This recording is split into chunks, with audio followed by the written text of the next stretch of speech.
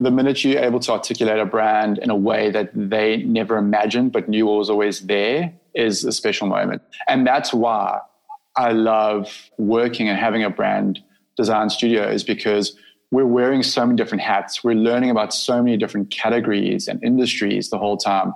It's so interesting. We cannot wait to wake up, get to work, and start doing it, because every day is different. Hi, this is Dan Rao, founder and brand strategist at DSR Branding, and you're listening to DSR Branding Presents. Join me as I interview brilliant business leaders on branding, marketing, design, and good business principles. These are people who think differently and have commercialized their creativity to do something remarkable. This episode is on creating identities and experiences that connect people with Craig Parsons. Craig is the co-founder and chief creative officer of Parsons, a brand design studio with offices in South Africa and Ireland. Founded in 2009, Parsons worked with businesses across the globe on identities, campaigns, packaging and more. Craig shares his story, how he went from being a young surfer designing t-shirts while traveling across America to running one of the most revered brand studios in the world. We discuss how he got into design, co-founding with his wife and business partner, how they get new clients, their design process, some of his favourite projects, why him and his family are moving from Cape Town to Ireland, and where he gets his ideas and draws inspiration from, plus some practical tips for improving the way you present work. I gained a ton of valuable insights from my conversation with Craig. I hope you enjoy it. Well, Craig, mate, thanks very much for coming on the show, mate. Jeez, thanks for having me. It's been something I've been super keen to do. I'm excited. Can't wait to get stuck in. Awesome, mate. Well, we kick things off the same way. Simple icebreaker. So what's your favorite brand and why? This is a tough one. I think, and I've been really thinking about this for a while, actually, like what brand. And I think just over this pandemic, brands that I thought were really amazing are not amazing anymore. Yeah. But I think the ones that I really respect are just able to do the right thing at scale. I mean, I think it's so easy for a small business these days of 5 to 10 people to just do the right thing, whether it's for the planet or for their people. But it's a completely different story when there's 1,000 people working for you, because it's so difficult to create a culture within that business. And that's really where the brand starts. It's kind of not what people see, it's what's inside the business. So I think, and I'm giving you a bit of the runaround now, I haven't really answered your question, but I think, I always like to measure a brand on a couple of things. And I think the outward expression, often what you can see is a brand that's got a really amazing identity might just fall flat from a culture point of view, and then vice versa. So, brands that are able to really stick to their values through thick and thin, and like I said, even through something like this pandemic, and then a business with a really strong company culture. So, when you see staff giving up their lunch break to move a business forward versus, say, someone working for Facebook when they're protesting during their lunch break, something's wrong with inside that culture. Yeah. But just growing up and being a surfer, I've always gravitated towards those, and I don't like to say lifestyle brands, because I think all brands should fit into that category at some point or to some degree. But a brand like Patagonia, and that might sound like an obvious one, but they're continuously leading. Whenever there's something going on, whether it's cultural, socially, or obviously with the planet, there's someone that kind of leads from the front. So I really respect a brand that hasn't wavered at all over a long period of time. Yeah, it's a great answer. And an awesome brand. So, Love Craig, it. Mate, a previous guest of our show, Peter Brennan, referred you to us. How do you know Peter? Pete is a legend of a man, small man, but big heart. And yeah, look, like I said, we actually met through surfing. Pete used to live a couple of beaches over, and back in the day, there was some serious rivalry between the two beaches. But like Pete and all of his best mates became some of my best mates and still are today. And so, yeah, the connection was instant, and it was completely through surfing. I don't know if anyone knows, but Pete rips. Really? Like he's a really, I don't know if he surfs anymore, but Pete was a really good surfer. And so, yeah, I'd always just connected with him. And where were those beaches? Were they Cape Town? So this is actually Durban. So I grew up on Dairy Beach. He grew up in Umhlanga. So like along the coastline was probably like 30 minutes. We always say we had to get a passport to cross the river because literally there's a river that disconnects the two beaches. And yeah, it wasn't always a warm welcome. And it's not Shark Bay there, is it? Shark Bay is Joburg or is Shark Bay Cape Town? Where's... Well, look, Cape Town is basically Shark Ocean. There's some big sharks, but actually recently, and look, there's people been discussing this at length, and this is not a podcast around the ocean, but some of the huge great white sharks are moving out of the area because there's been orcas that have been hassling them. That's part of it. And also, obviously there's just through a hell of a lot of fishing, there's not a lot of sharks because actually big sharks eat little sharks. Yeah. There's not a lot available along the coastline. And so a lot of the great whites in Cape Town has actually moved out. Where they've gone, I'm not sure, but we're going to, it's been interesting to see that there's been a lot less activity over the last couple of years here. Yeah, cool. And Matt, staying on surfing, how long were you a pro surfer for? I'm assuming that you were a pro surfer with Pete, is that right? Look, I have never been a pro surfer. Oh, really? No, I was lucky enough to have sponsors that paid me to travel and do some trips. And yeah, I've surfed competitively since obviously I was really young. I represented South Africa at the World Games a couple of times, so that's as far as it went. But I've got friends that are just phenomenal pro surfers. And those are the guys that you really if you want to know about something about surfing, those are the guys to chat to. But yeah, just so passionate about surfing. Wish I was a pro surfer, but to be completely honest, because I wasn't good enough to be a pro surfer, I really just fell in love with design. And so in a lot of ways, I'm happy that kind of was the case. And when did you work out that you wanted to be a designer?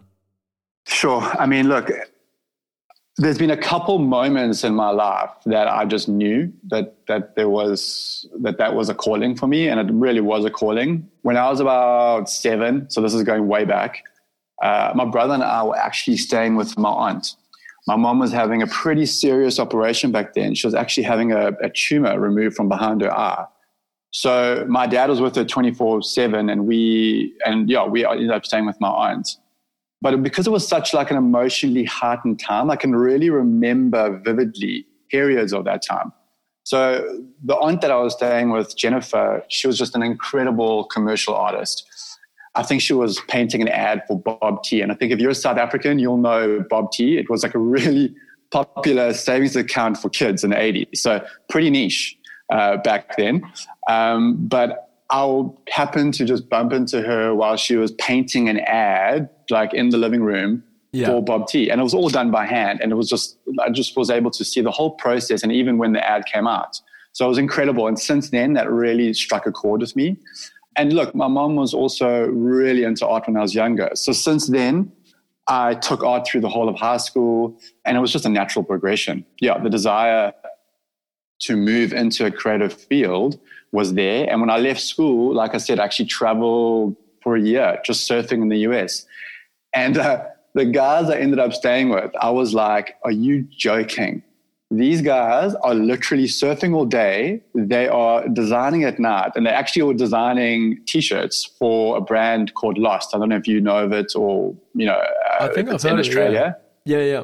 Yeah, it's actually an amazing brand. And I couldn't believe that could be a career. And since then, I was absolutely hooked. I was like, this is so for me. Yeah, so that's the earliest memory I have, really. And did you have a designer. crack at T-shirt design back then as well? Everyone did. Yeah. Like I did. I actually had a clothing brand, but it just became so production heavy that I was like, I can't do this. I'm going to, and maybe I'll go back there in the future one day when I have more time on my hands. But like, I was like, you're telling me I got to go and get this T-shirt printed on a Saturday when the waves are pumping. Not happening. So quickly, pick my battles. And then, so take me through the journey from sort of, I imagine you studied design somewhere in South Africa and, you came back from the States, did you? And sort of go into study or? Yeah, pretty much. So I came back and my dad says, you're doing a BCom. And I said, no way, it's not happening. And then he was like, okay, just do it. Just try it. And if you don't like it, then you can change. And I said, perfect. And I did it for a couple months and I was like, yep, told you, not for me. And so, yeah, then I just went and studied graphic design at Tech. The guy that I studied with was a year ahead of me, who is a phenomenal designer. He's in advertising, Shay Higgins. He actually gave me my first opportunity to come and work for a studio when he left. So he left and I joined him for an internship and I just never left the internship. And so that was the kind of the first thing. I mean, I didn't want to leave. I think they kind of wanted me to leave and I was like, I'm not going anywhere. This is my parking.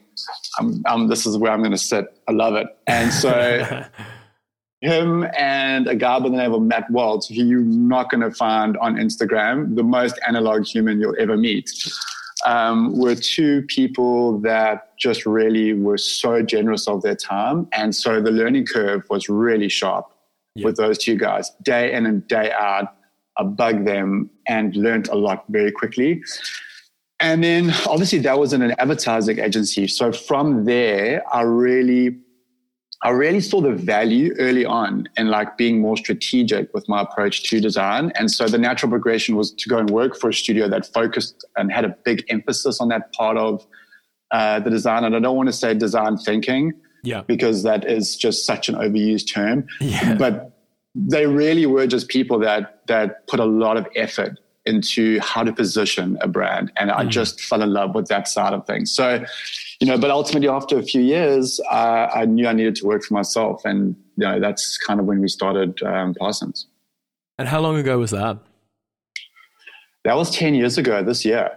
So, that's cool. We had big aspirations of having a 10-year blowout, but then this pandemic hit and we were like, right, we're going to just, bunker down, and it hasn't happened. So maybe on our 11th year, we'll have a bit of a blowout. Yeah. One to really make up for it.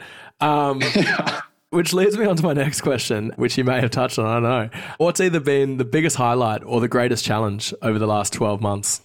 Look, 2020, everyone's trying to forget it. But I think, that in itself has just undeniably been the greatest test of our sanity and everyone's sanity.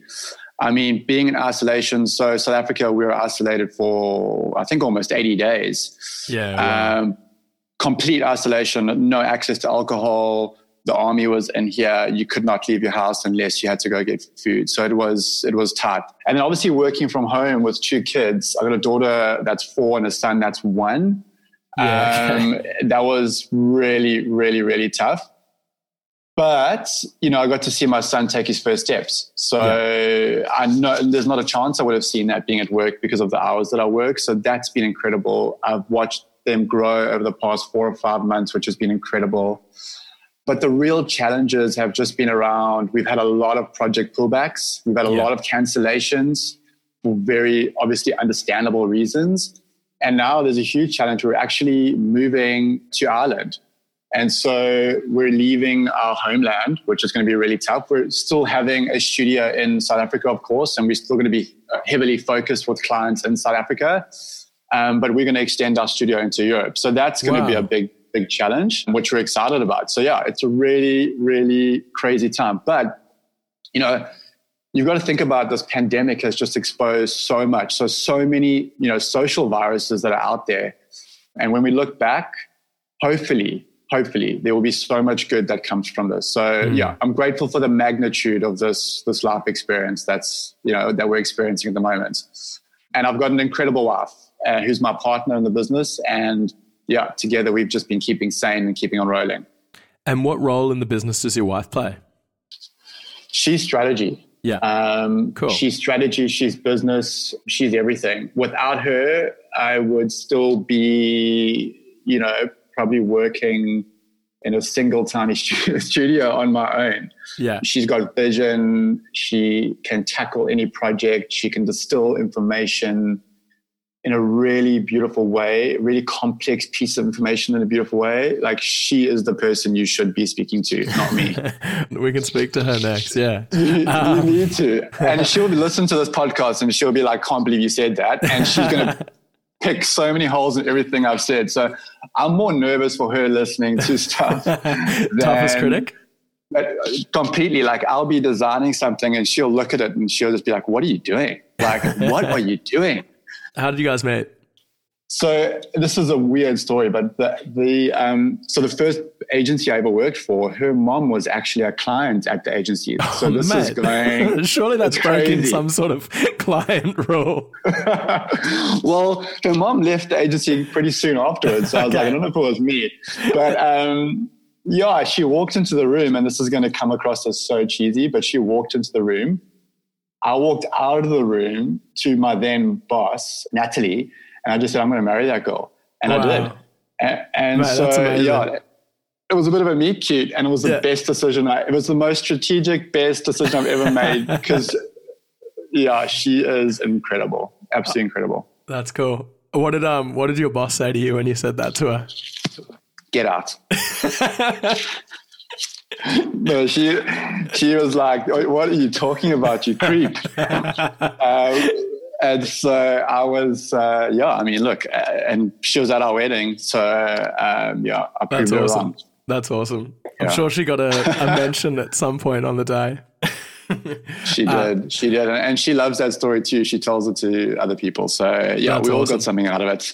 That's awesome. So, mate, you said you're moving to Ireland. When? The 25th of this month. Yeah. Wow. Yeah, it's been really tight. We've moved studios from our old studio into this new studio in Cape Town, South Africa. Yeah. So that's been a big move. And now we're opening up another studio, obviously, in Ireland. So Kim is Irish. So we're actually repatriating at the end of this month. And then, we're just going to hopefully hit the ground running. Most of the interest in our business comes from Europe and the US. So we need to go where the interest is, right? Yeah. And so that's going to be the big focus over the next couple of years. And take me through that. Like, how come the interest is from those international markets rather than, locally in South Africa? I think it's the appetite, Dan. Like, I think, we've got some incredible clients in South Africa. So when I say this, I'm not generalizing, but, when you look at a European market and you look at a US market, you have got to be so clear in who you are and what you stand for to be able to gain traction off the bat. And so the appetite to work with a brand agency like ourselves to be able to be and invest in strategy up front before the design happens is really big, because without it, you're just going to be part of the noise. Yeah. And so I feel like that's part of the reason. And the conversation is great because I feel like, we're not having to sell our process to anyone. They get it. They're like, yeah, let's move on. We understand you're going to make a difference. Let's figure out how we're going to do it. Yeah. So, and I'm guessing, right? But I feel like through the clients that we've spoken to, because we always ask that question, because I think it's important to know, that's kind of the thing that always bubbles to the surface. Mm. So I want to firstly know, was there one project that helped sort of launch you guys or really get your name out there? Firstly, and then secondly, I'd love to know more about your process that you talk of. Yeah, I mean, I think the first project that really got us into the West Coast of America and doing lots of business there was OK Drugs. Yeah. OK Drugs was, just a phenomenal project from beginning to end. And when I say end, it's still very much going. We're producing new products for them or new identity, part of their product extensions all the time. Yeah. But the reason why we loved that project so much was because it really came down to the founders. And I think that's so much of what brand is about. It's not about what it looks like or what the color you use or what typefaces you use. It really is how it emanates from the inside out. And that authenticity always comes from the founders. And so any project we work on, if the founders are not available to work or, we've been connected through a marketing person, we will not take the project on unless we can speak to the decision makers, because that's where the energy comes from a lot of the times. So Zach and Shay, the founders of OK Drugs, are incredible people. They're so authentic to their brand and they're so authentic on where they want to take it. They're really open. They're super witty. They make fun of each other. And so all the time. And it's really easy for us to reciprocate that too, and just be ourselves within that process because of how open they are. And so, that was the first cannabis project we worked on ever. And like I said, it became a lot less about the product and more about the people doing what they love. And OK Drugs was also our first intro to LA. And since then, we've worked on 6 brands on the West Coast. So It's just been a really great creative journey. How did those guys come across you? So a couple of them have been word of mouth. Salema Masekela, who is a podcast that as well, and an incredible guy. His father was Hugh Masekela, one of the best musicians that's ever walked this planet. He is someone that was introduced to us by Shay. And so that's an example of that word of mouth. And other stuff has just come through online and Instagram. Instagram has been an incredibly powerful tool for all the negativity that social platforms have out there. It's been really good to us. And so, we've had some work come our way through Instagram as well. That's cool. And so, Craig, tell me about your process, because you said there's a lot of time and effort and investment in the strategy before you do the design. Take me through that. Yeah, no worries. So I think, look, we definitely have a structure that we work within, but it's not a static structure. We want to flex within those guardrails. And the structure is really important. It not only gives our client a framework, but it gives us a framework as well to work from, and the designers are able to work within that framework as well. And so things become really measurable. So on any new brand project, we start really by onboarding and discovery. We want to be able to use the same diction that the founders use. We want to be able to sit in a room and understand 1,000 acronyms they throw our way. And we want to go in there with a lot of curiosity and basically not knowing anything. So we will sit in meetings, and if we don't know something, no matter how stupid it sounds, whatever the case might be, we're going to ask that question because 9 times out of 10, that's what their customer is going to ask. Yeah. Then the next thing was we want to be able to explore that customer. We really want to understand who that customer is, what they stand for, how they resonate with the brand, what resonates with them, what's that lifestyle pitch. From that point of view, we then can say, okay, well, what's the actual physical DNA of this brand? So what's the personality traits or the values that are going to be important to this brand? So what emphasis are we going to put on those, and how are we going to weight the brand on those? And at the same time, what is this brand going to say no to when the shit hits the fan? So, a lot of the times it's very easy for someone to say, we're going to be really honest and we're going to do the right thing for the planet. But when it comes down to profit and it comes down to people making a decision around profit, which way they're going to go, you know? Yeah. And 100%. then once that's formulated and we know, okay, this is the brand, this is what makes them different, this is what gets them up in the morning, this is the people they want to be able to attract, this is the authentic culture of their business, then we're able to build an identity around that. There is no point in building an identity that's unrealistic, that they are not going to live up to. So it's very important we understand their culture from the get-go and we understand what's realistic to them, because you're not going to produce results. It's not going to resonate with anyone within the business. And all you're really doing is designing for yourself. You're not designing for them or for the product that they're producing. Yeah. And it produces results for us. In saying that, I would like to get a lot more measurable around that. Like I would like to be able to, make that a lot more of a focus in 2020. Yeah. And so, that's really where our focus is going to be now moving forward.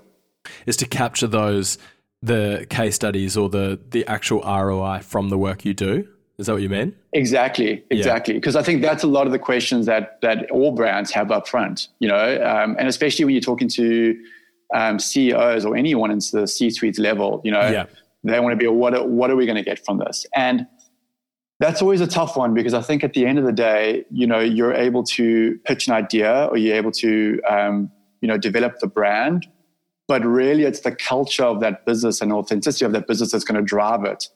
So you just want to be the whole time, you want to be conscious of that. And, when people are going to start getting results, it also comes down to how they're delivering what you've produced for them. Completely. And so it's making sure at every single touch point that they're doing it correctly. So at the end of the day, we can measure the brand's success. more accurately.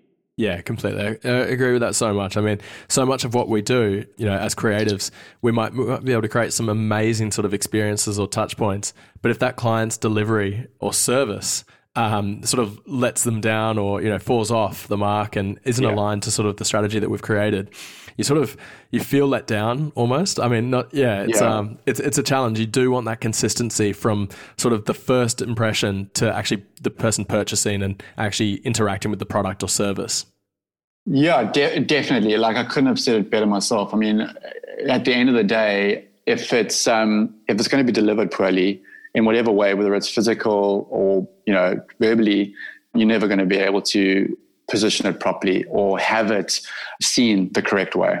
It's almost sometimes you want to say to the client, like, if you can't control how it's delivered and how it's serviced, like, don't worry about brand. Don't worry about us making you look amazing, because the client, your customer, is just going to get disappointed because we've hyped you up so well. Like, we've done our bit too well that when you get the product, they're going to be like, oh man, this sucks. Yeah, definitely. I mean, look, and so much so, what you've said is so correct, because, I'll give you an example. We worked with a brand called Velgatex, who are a flooring business. Yeah. And they create some of the best flooring products in the industry. They're incredible. But before we even started working with them, we did workshops within they've got close to 1,000 people that work with them or for them. And so it was really important that we understood the culture of that business, and not only helping to drive what that culture should become, not that you want to change a culture of a business, but you want to be able to make sure that whatever you're producing, it's going to be realistic enough for them to be able to deliver upon that. And so a lot of that discovery process was sitting and understanding what makes the people within that business tick. Yeah. Like, what gets them up in the morning? Or even what are the pitfalls? So like, what are the challenges within that business that we're able to help them with or work around or not focus on? So yeah, it's such an important, that onboarding process for exactly what you're talking about now is probably the most important part of this whole journey in delivering that brand. Give me an example of a time where you haven't maybe followed your process and it's backfired.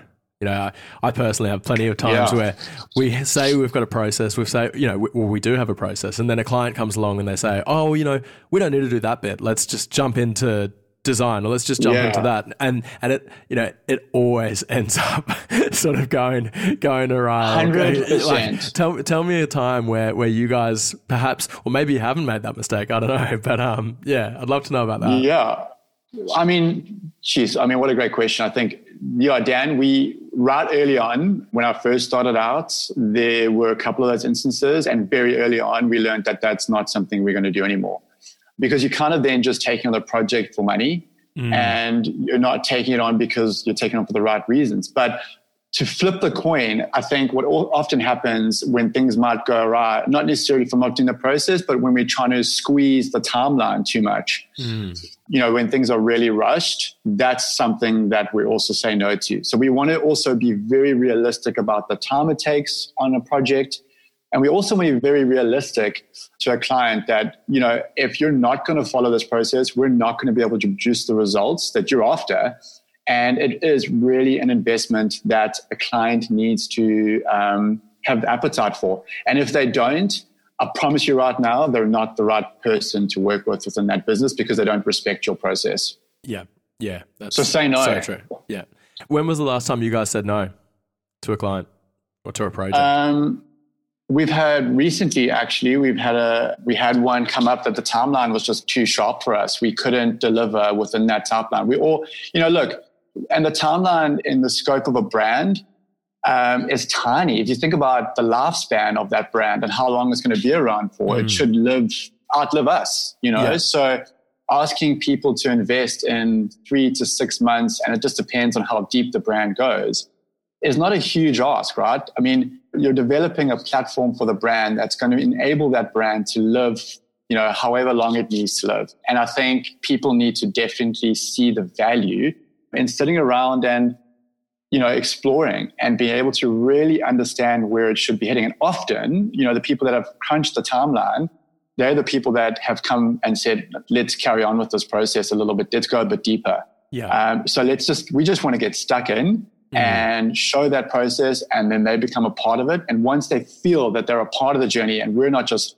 pushing ideas onto them, then everyone is relaxed and the time frame becomes secondary, to be completely honest. Yeah.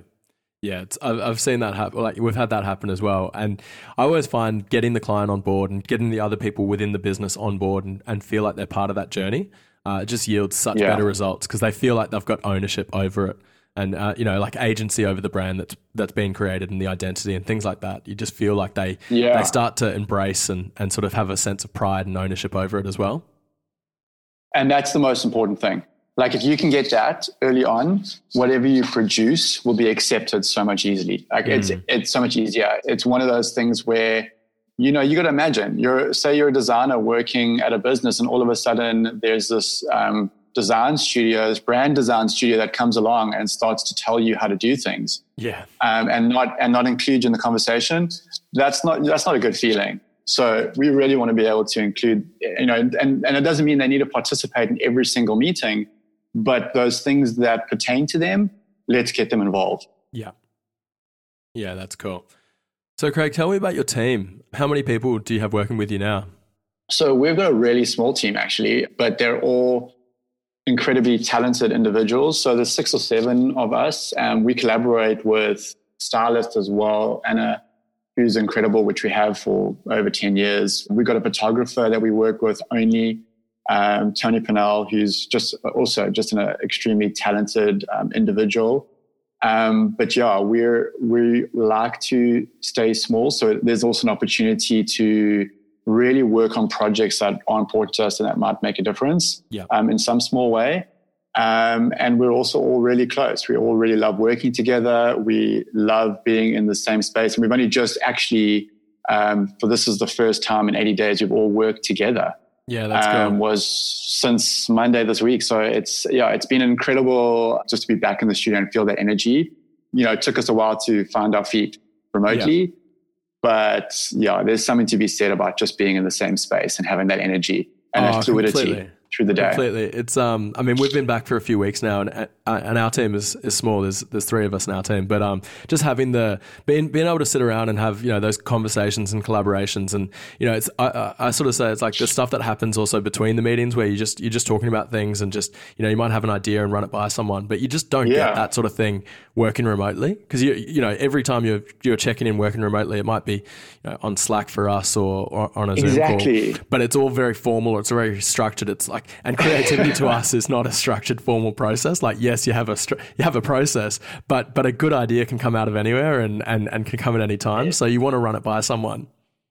Yeah, and I think, I love what you said now about having those conversations that are not around the project, because that is when a lot of the magic happens. You can kind of you're just talking, and whether you're grabbing a coffee or something in the studio, and you just be able to sit and go through something without the pressure. I think the minute you get like a ting from Slack, you're like, okay, who's that? What do I need? What do I need to deliver upon? You know? And it's it almost becomes like Pavlov's dog. Like, it's like, oh God, panic, when it shouldn't be that. So yeah, definitely loving being in the same space. And so, looking forward to hopefully being able to carry on being in the same space without us going back into lockdown. And so how do you attract people or retain people to your business? So what sort of things do you guys focus on in terms of culture? Look, I think we've all been young creatives, right? You just want to treat people the way that you want it to be treated as a young creative. And so there's a lot of emphasis on that. This doesn't always work out for us, and we're definitely learning about self-preservation as we go, but we just want to work with good people. And good people who just love what they do. And that's what we do. And that's what we have within our studio. Everyone is really passionate. No one in our studio doesn't push a project 120%. It's just like, however many hours we say we're going to work on a project, it's always double. And that's us. That's not the client pushing back on us. That's us just like making sure we're delivering. Yeah. And this is not a sales pitch. This is the 100% truth, because we sell time. Yeah. So, you're going to be so efficient within that. And we just want to work with people who show up and respect what we've built and are excited to contribute to the future of this journey. because it is a journey. It is something that we want to continue and we love and we're passionate about. So yeah, man, just be kind, respect people, have some empathy, and always listen. That's cool. Love that.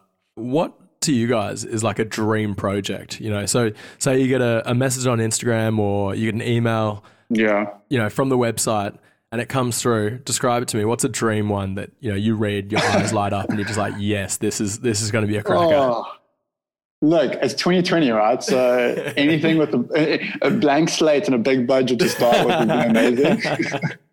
But look, I think the one of the we've recently, and we can't talk about it just yet. I mean, we had a project come across our desk, which we've completed now, and they're busy finding a venue that they can start this project on. That was incredible. I mean, that started, and it was like a 6-month courting back and forward before we actually started the project.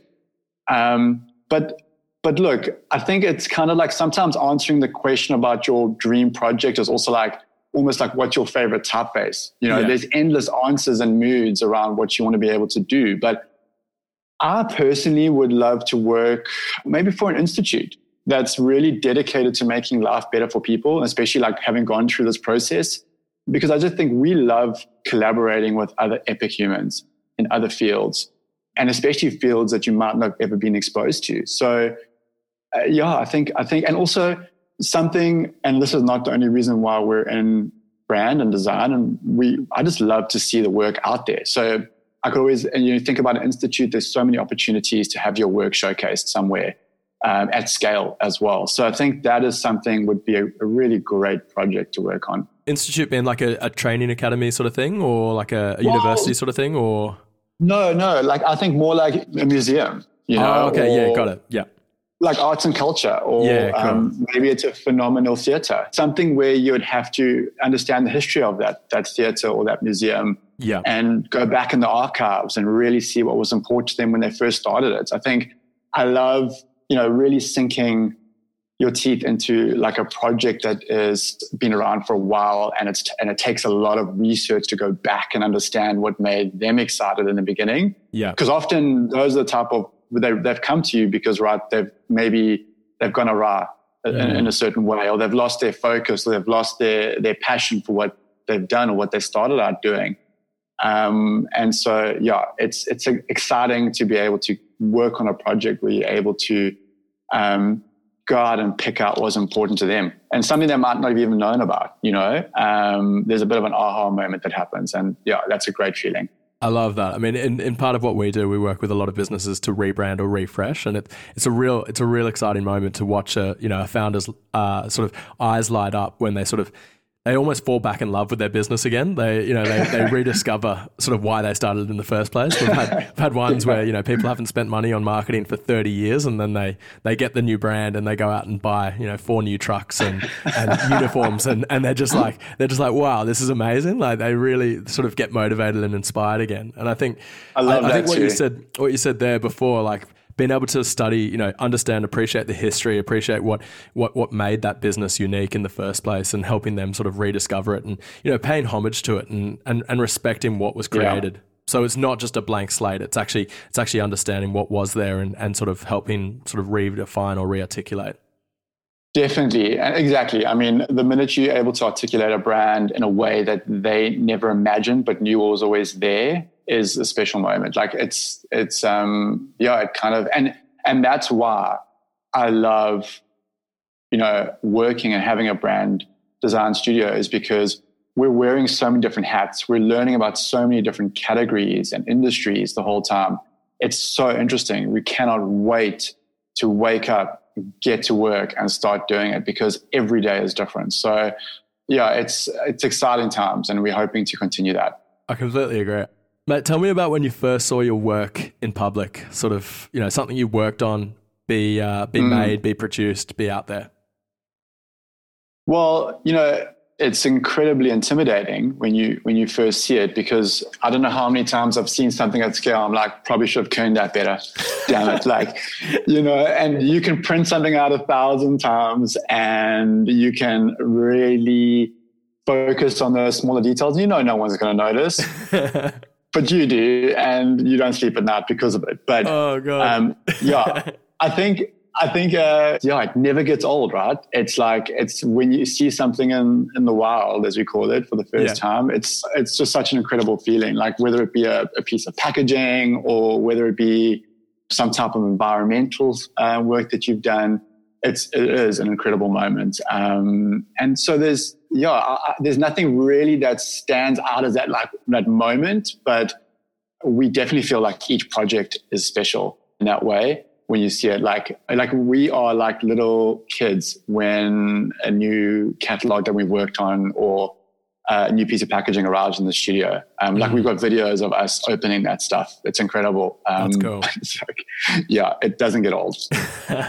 And mate, tell me about starting Parsons Branding 10 years ago. Over the years, tell me about some mistakes that you guys may have made that, could serve as warning signs for us other creatives who are maybe a bit newer, a bit fresher to the industry. Yeah. I'm in my 5th year now. Yeah. What did you do years 6 to 10 that really made the difference that I can learn from? Oh my goodness. There's so many mistakes. It's incredible. Look, I think one of the biggest mistakes we made really, really early on was being, and I suppose you learn this over time, was right in the beginning, it felt like you were cheating your process when you relinquish some of that design power to your clients. So, for example, they would say, I really want this to say this rather, or I really want the emphasis to rather be on this. And you kind of push back. We don't do that anymore. And we haven't done that for the past 10 years. And I think the reason being is because they know their industry better than you do. They know where the focus should be. So stop being so precious. Get the job done. Figure out what's going to go. And that is not meaning that we're yes men or yes women. That is meaning that we really listen. And we really figure out a way to kind of bridge the gap between great design, but getting that message across that they want. And that is really important. So that's one of the biggest mistakes early on. And I really want any creative out there that might be listening to this is to just be more humble. No matter how big you get, no matter how big you feel you get, you're always smaller than someone else. And you definitely need to start to listen to clients a lot more. And that in itself is what brand's about. I mean, if you're able to bring to life what the client envisioned in a way that you've done wearing your brand cap with the design sensibilities that we all have, that's when the magic happens. No, that's awesome. I love that.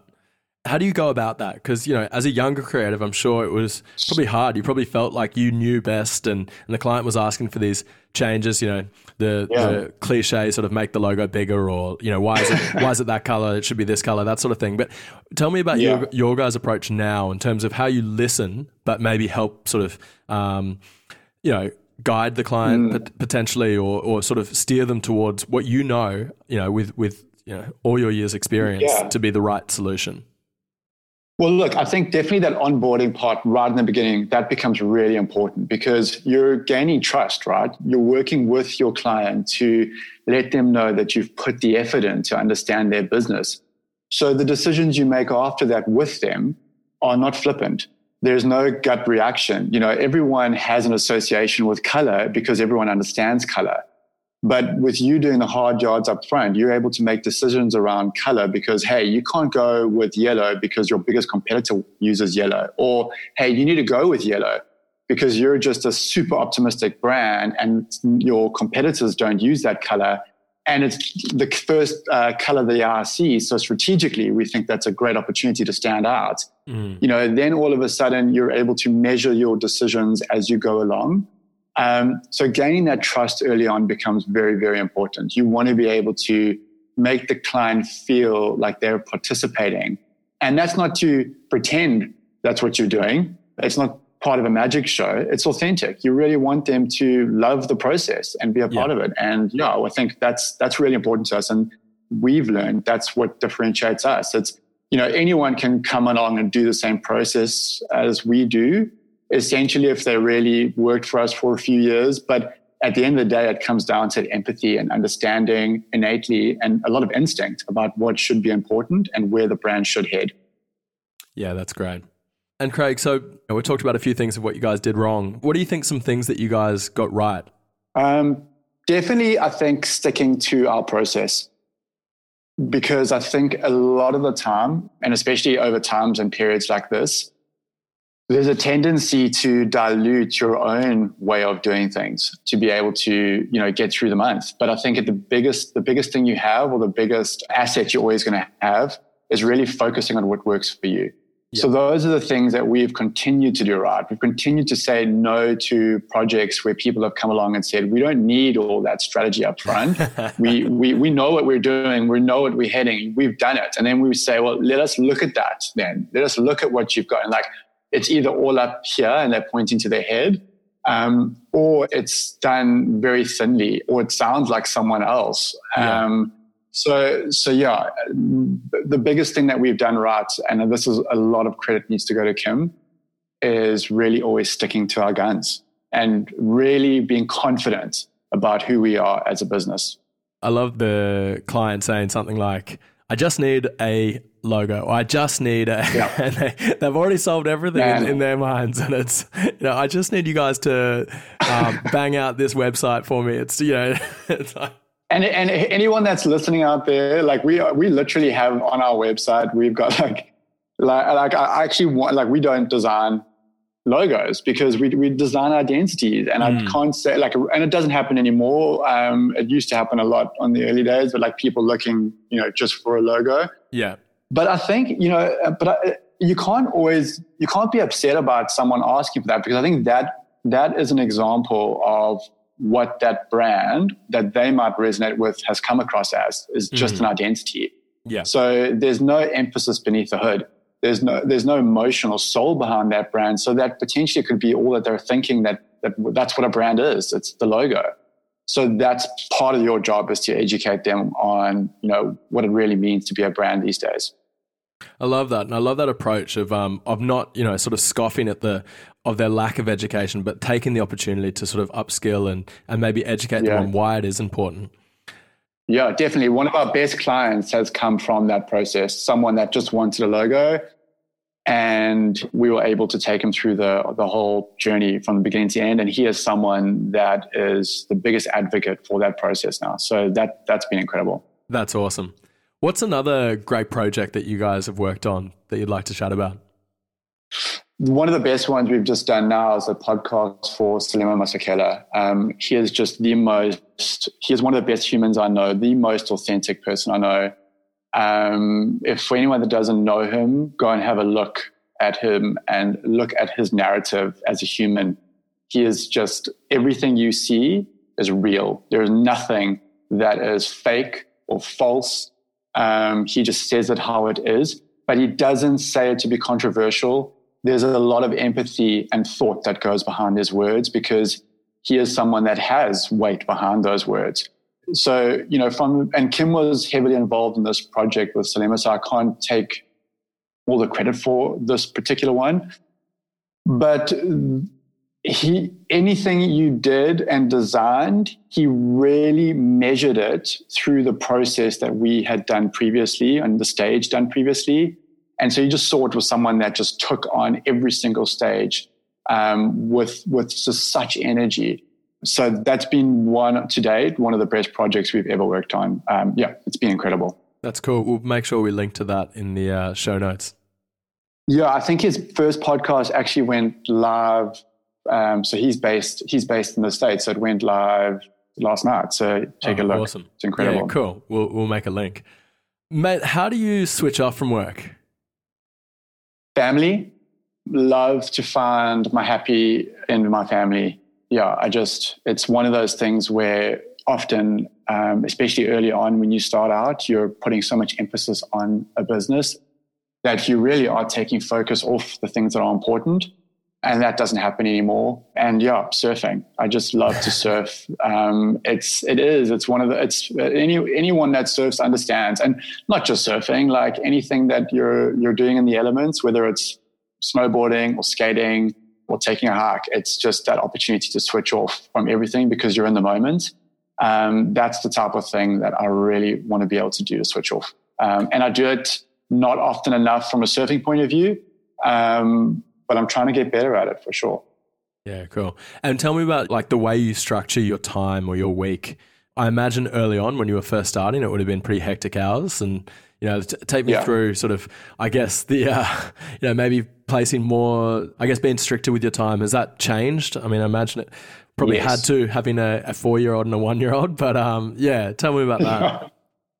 Well, yeah, in the beginning, it's really about like kind of, mastering what you're doing. Okay. So you've got to put so much time into that craft. So whether it be strategy or design or typography or just your approach, often projects fall flat as a designer because you've approached it incorrectly. So there needs to be a lot of time and emphasis spent on that. And that takes hours, right? So you can't avoid that. But definitely, the balance is a lot better now. We've got people that work for us that shoulder a lot of the responsibility and take the projects on and take the ownership of the projects as well, which has taken a lot of the pressure off. We give each person that works within our studio a lot of responsibility around those projects. But that doesn't mean we don't work hard. There's long hours, and at least once or twice a month, there's a couple all-nighters that I do. And especially when the project's getting to that like end presentation date and you might have a few projects happening at the same time. You spread pretty thin. But in saying that, the passion for that project keeps you up and keeps you going. So are you someone who not procrastinates, but likes a deadline to work towards? Like having sort of that urgency, that, that rush towards the finish line? Yeah, definitely. Like, I remember when I first started out, like during the day, I felt like I was just pushing around pixels, and then I would start to work at night and just work through the night, and then had so much energy. And the next day I had like this whole bunch of stuff to present, and people were like, what is going on here? But over time and through structure, you're able to get those ideas out earlier on and not having to kind of really rely on urgency and panic to be able to produce those ideas, because, you don't want to rush anything.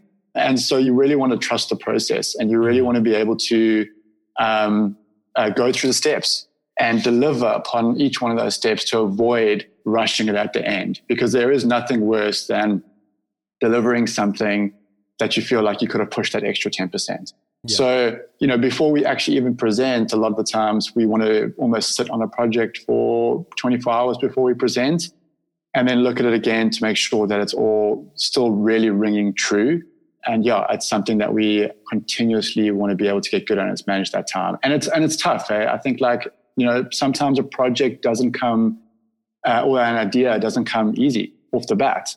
Sometimes it might happen in the first 5 minutes. I wish that happened more, but the truth of the matter is it doesn't. But you need to work through it. You need to work hard through it. Yeah. Where's a common place where your ideas might come to you? Are you someone who will be in the shower and be like, oh, that's I could do that with that brand or something like that? Is there a place that you go to? That, it's so funny. Like the way that you just mentioned shower. So we've got a big glass shower, and so I'm always doodling on the shower while I shower. And Kim will come in and she'll take a photo of what I do in the shower, and she'll be like, what the F is this? Like, what is this? These look like boobies on the shower, or what is going on? There's it's continuous, so that is somewhere where I do. But Cape Town, a couple of years ago, I had a water shortage. We went through a heavy drought. So the shower times were 20 seconds. Wow. I kind of I lost the opportunity to have my scamping pad on there. But I think definitely just, having those moments where you're not designing. So whether it be surfing or whether it be going for a walk or whatever the case might be, definitely kind of where I always feel like good ideas come. The notes on my phone are pretty historical. Yeah. And drawing the diagrams with your finger on notes is also even more historical. But I've got a treasure trove of ideas in those notes that I always kind of go back on. Yeah, that's cool. It's like a assortment of business ideas, brand ideas, shopping lists. It's everything.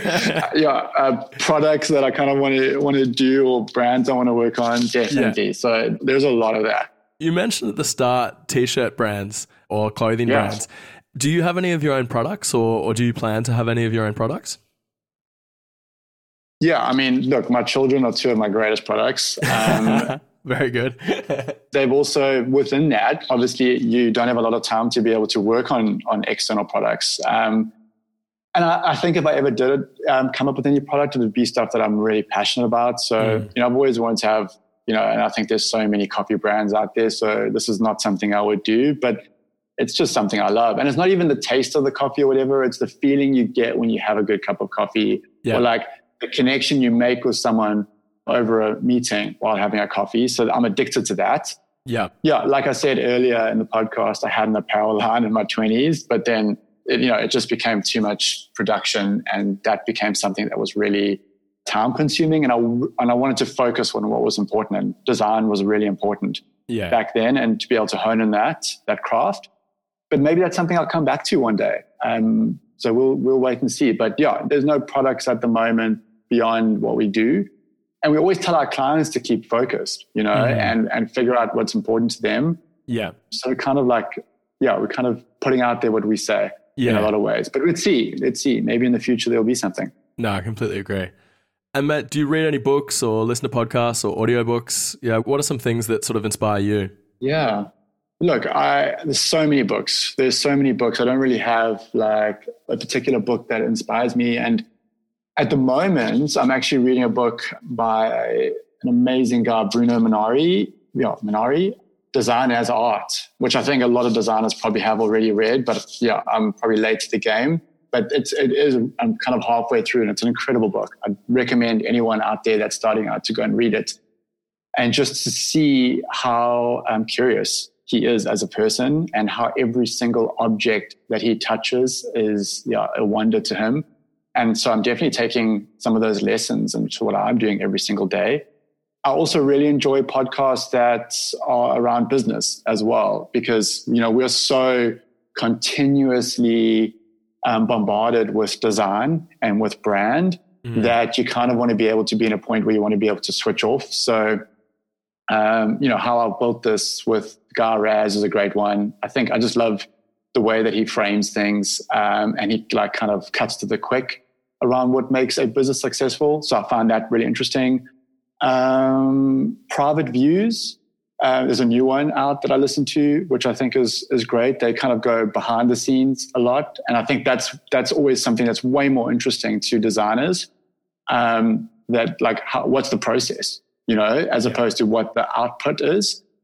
But to be completely honest, and this is going to come across as so random, which is not the question that you asked, which is my favorite book. But like some of the biggest inspiration I get is from completely different fields of creativity. So you watch something on Netflix, like Abstract is great, right? And you look at all those creative fields on there, and they're incredible. But even something like a cooking chef's table, you look at the focus that those chefs put on their craft, and the hours that they put in, and the way that they articulate what makes their dish different to anyone else. There's a lot you can take from that and kind of have as a metaphor for brand in a lot of ways.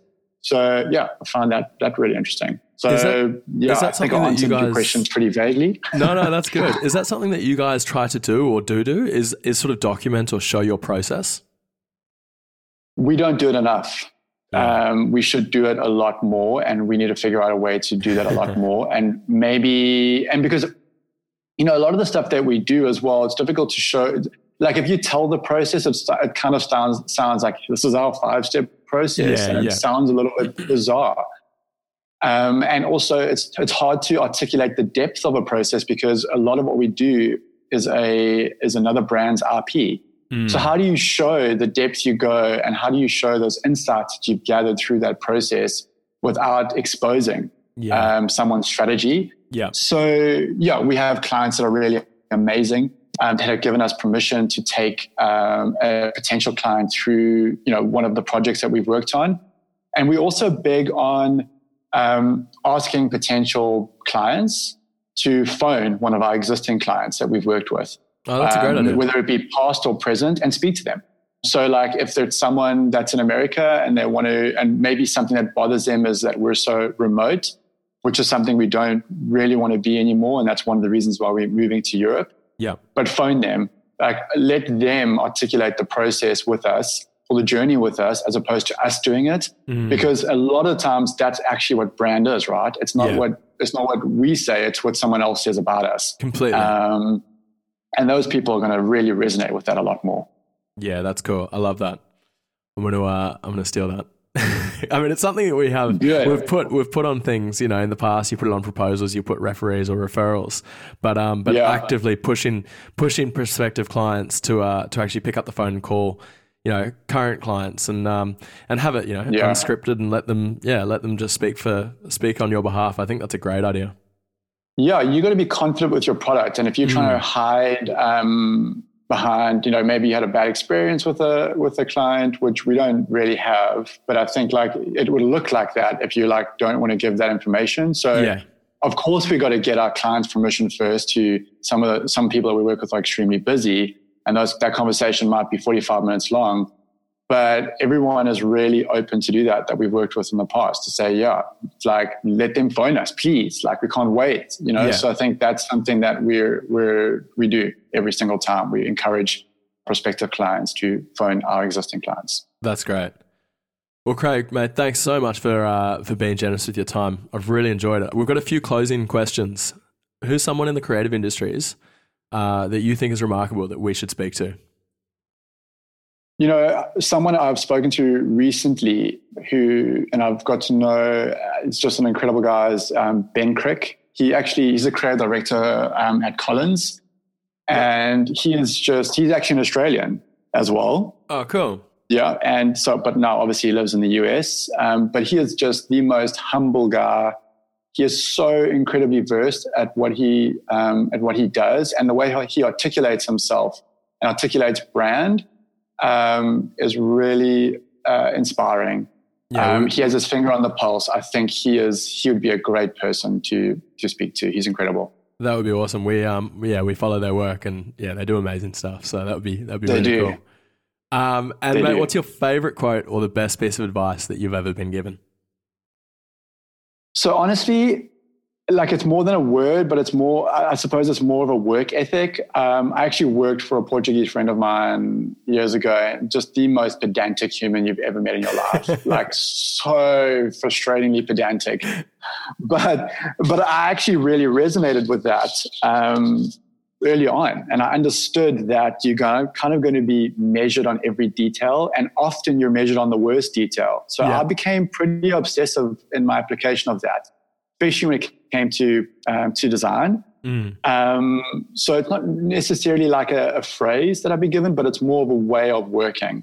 Just that obsessive approach, and making sure that you kind of like don't let anything leave the studio without really, really, really being proud of it. That's something that I think is important. Ironically though, being obsessive, I still have not learned to close my cupboards, which drives my wife crazy. Like, she takes photos of my cupboards and just sends them to me. Like, are you actually kidding? Like, are you doing this on purpose? Yeah. Which I'm not. I'm just running out the house. But also, she's got a habit of leaving the key in the car, which is bizarre living in South Africa. So it's probably not the best idea. Mate, that's great. I love that sentiment of being obsessive about what goes out of the studio. I also love what you said before, and I didn't mention it, but sitting on presentations for 24 hours before you have to present them. I mean, I think that's such a good lesson. And it's something that, again, there's been a few things here that I'm going to politely borrow from this because I love it. But not having that deadline and then rushing into a meeting and sort of bringing it up on screen and seeing it for maybe the second time, but having it sit in the studio for 24 hours before actually taking the client through it, at least is probably a great lesson, and something that because that flow of presentation becomes so important. So you need to actually go through the presentation yourself and imagine the client seeing this for the first time. Yeah. Are you linking them from section to section correctly? Because your presentation will fall completely flat if it becomes too complicated or you're focusing on different areas too much. You really got to understand your client. And so we spend time, rehearsing that presentation and making sure that it's perfect. There was those great scenes. I don't know if you ever watched Mad Men, but of Don Draper sort of selling these big ideas to to clients. It's just like I look back at watching that early on in my career. I was like, yeah, that's awesome. Like I want to do that. I have watched that. He's got a lot of drop mark moments all the time.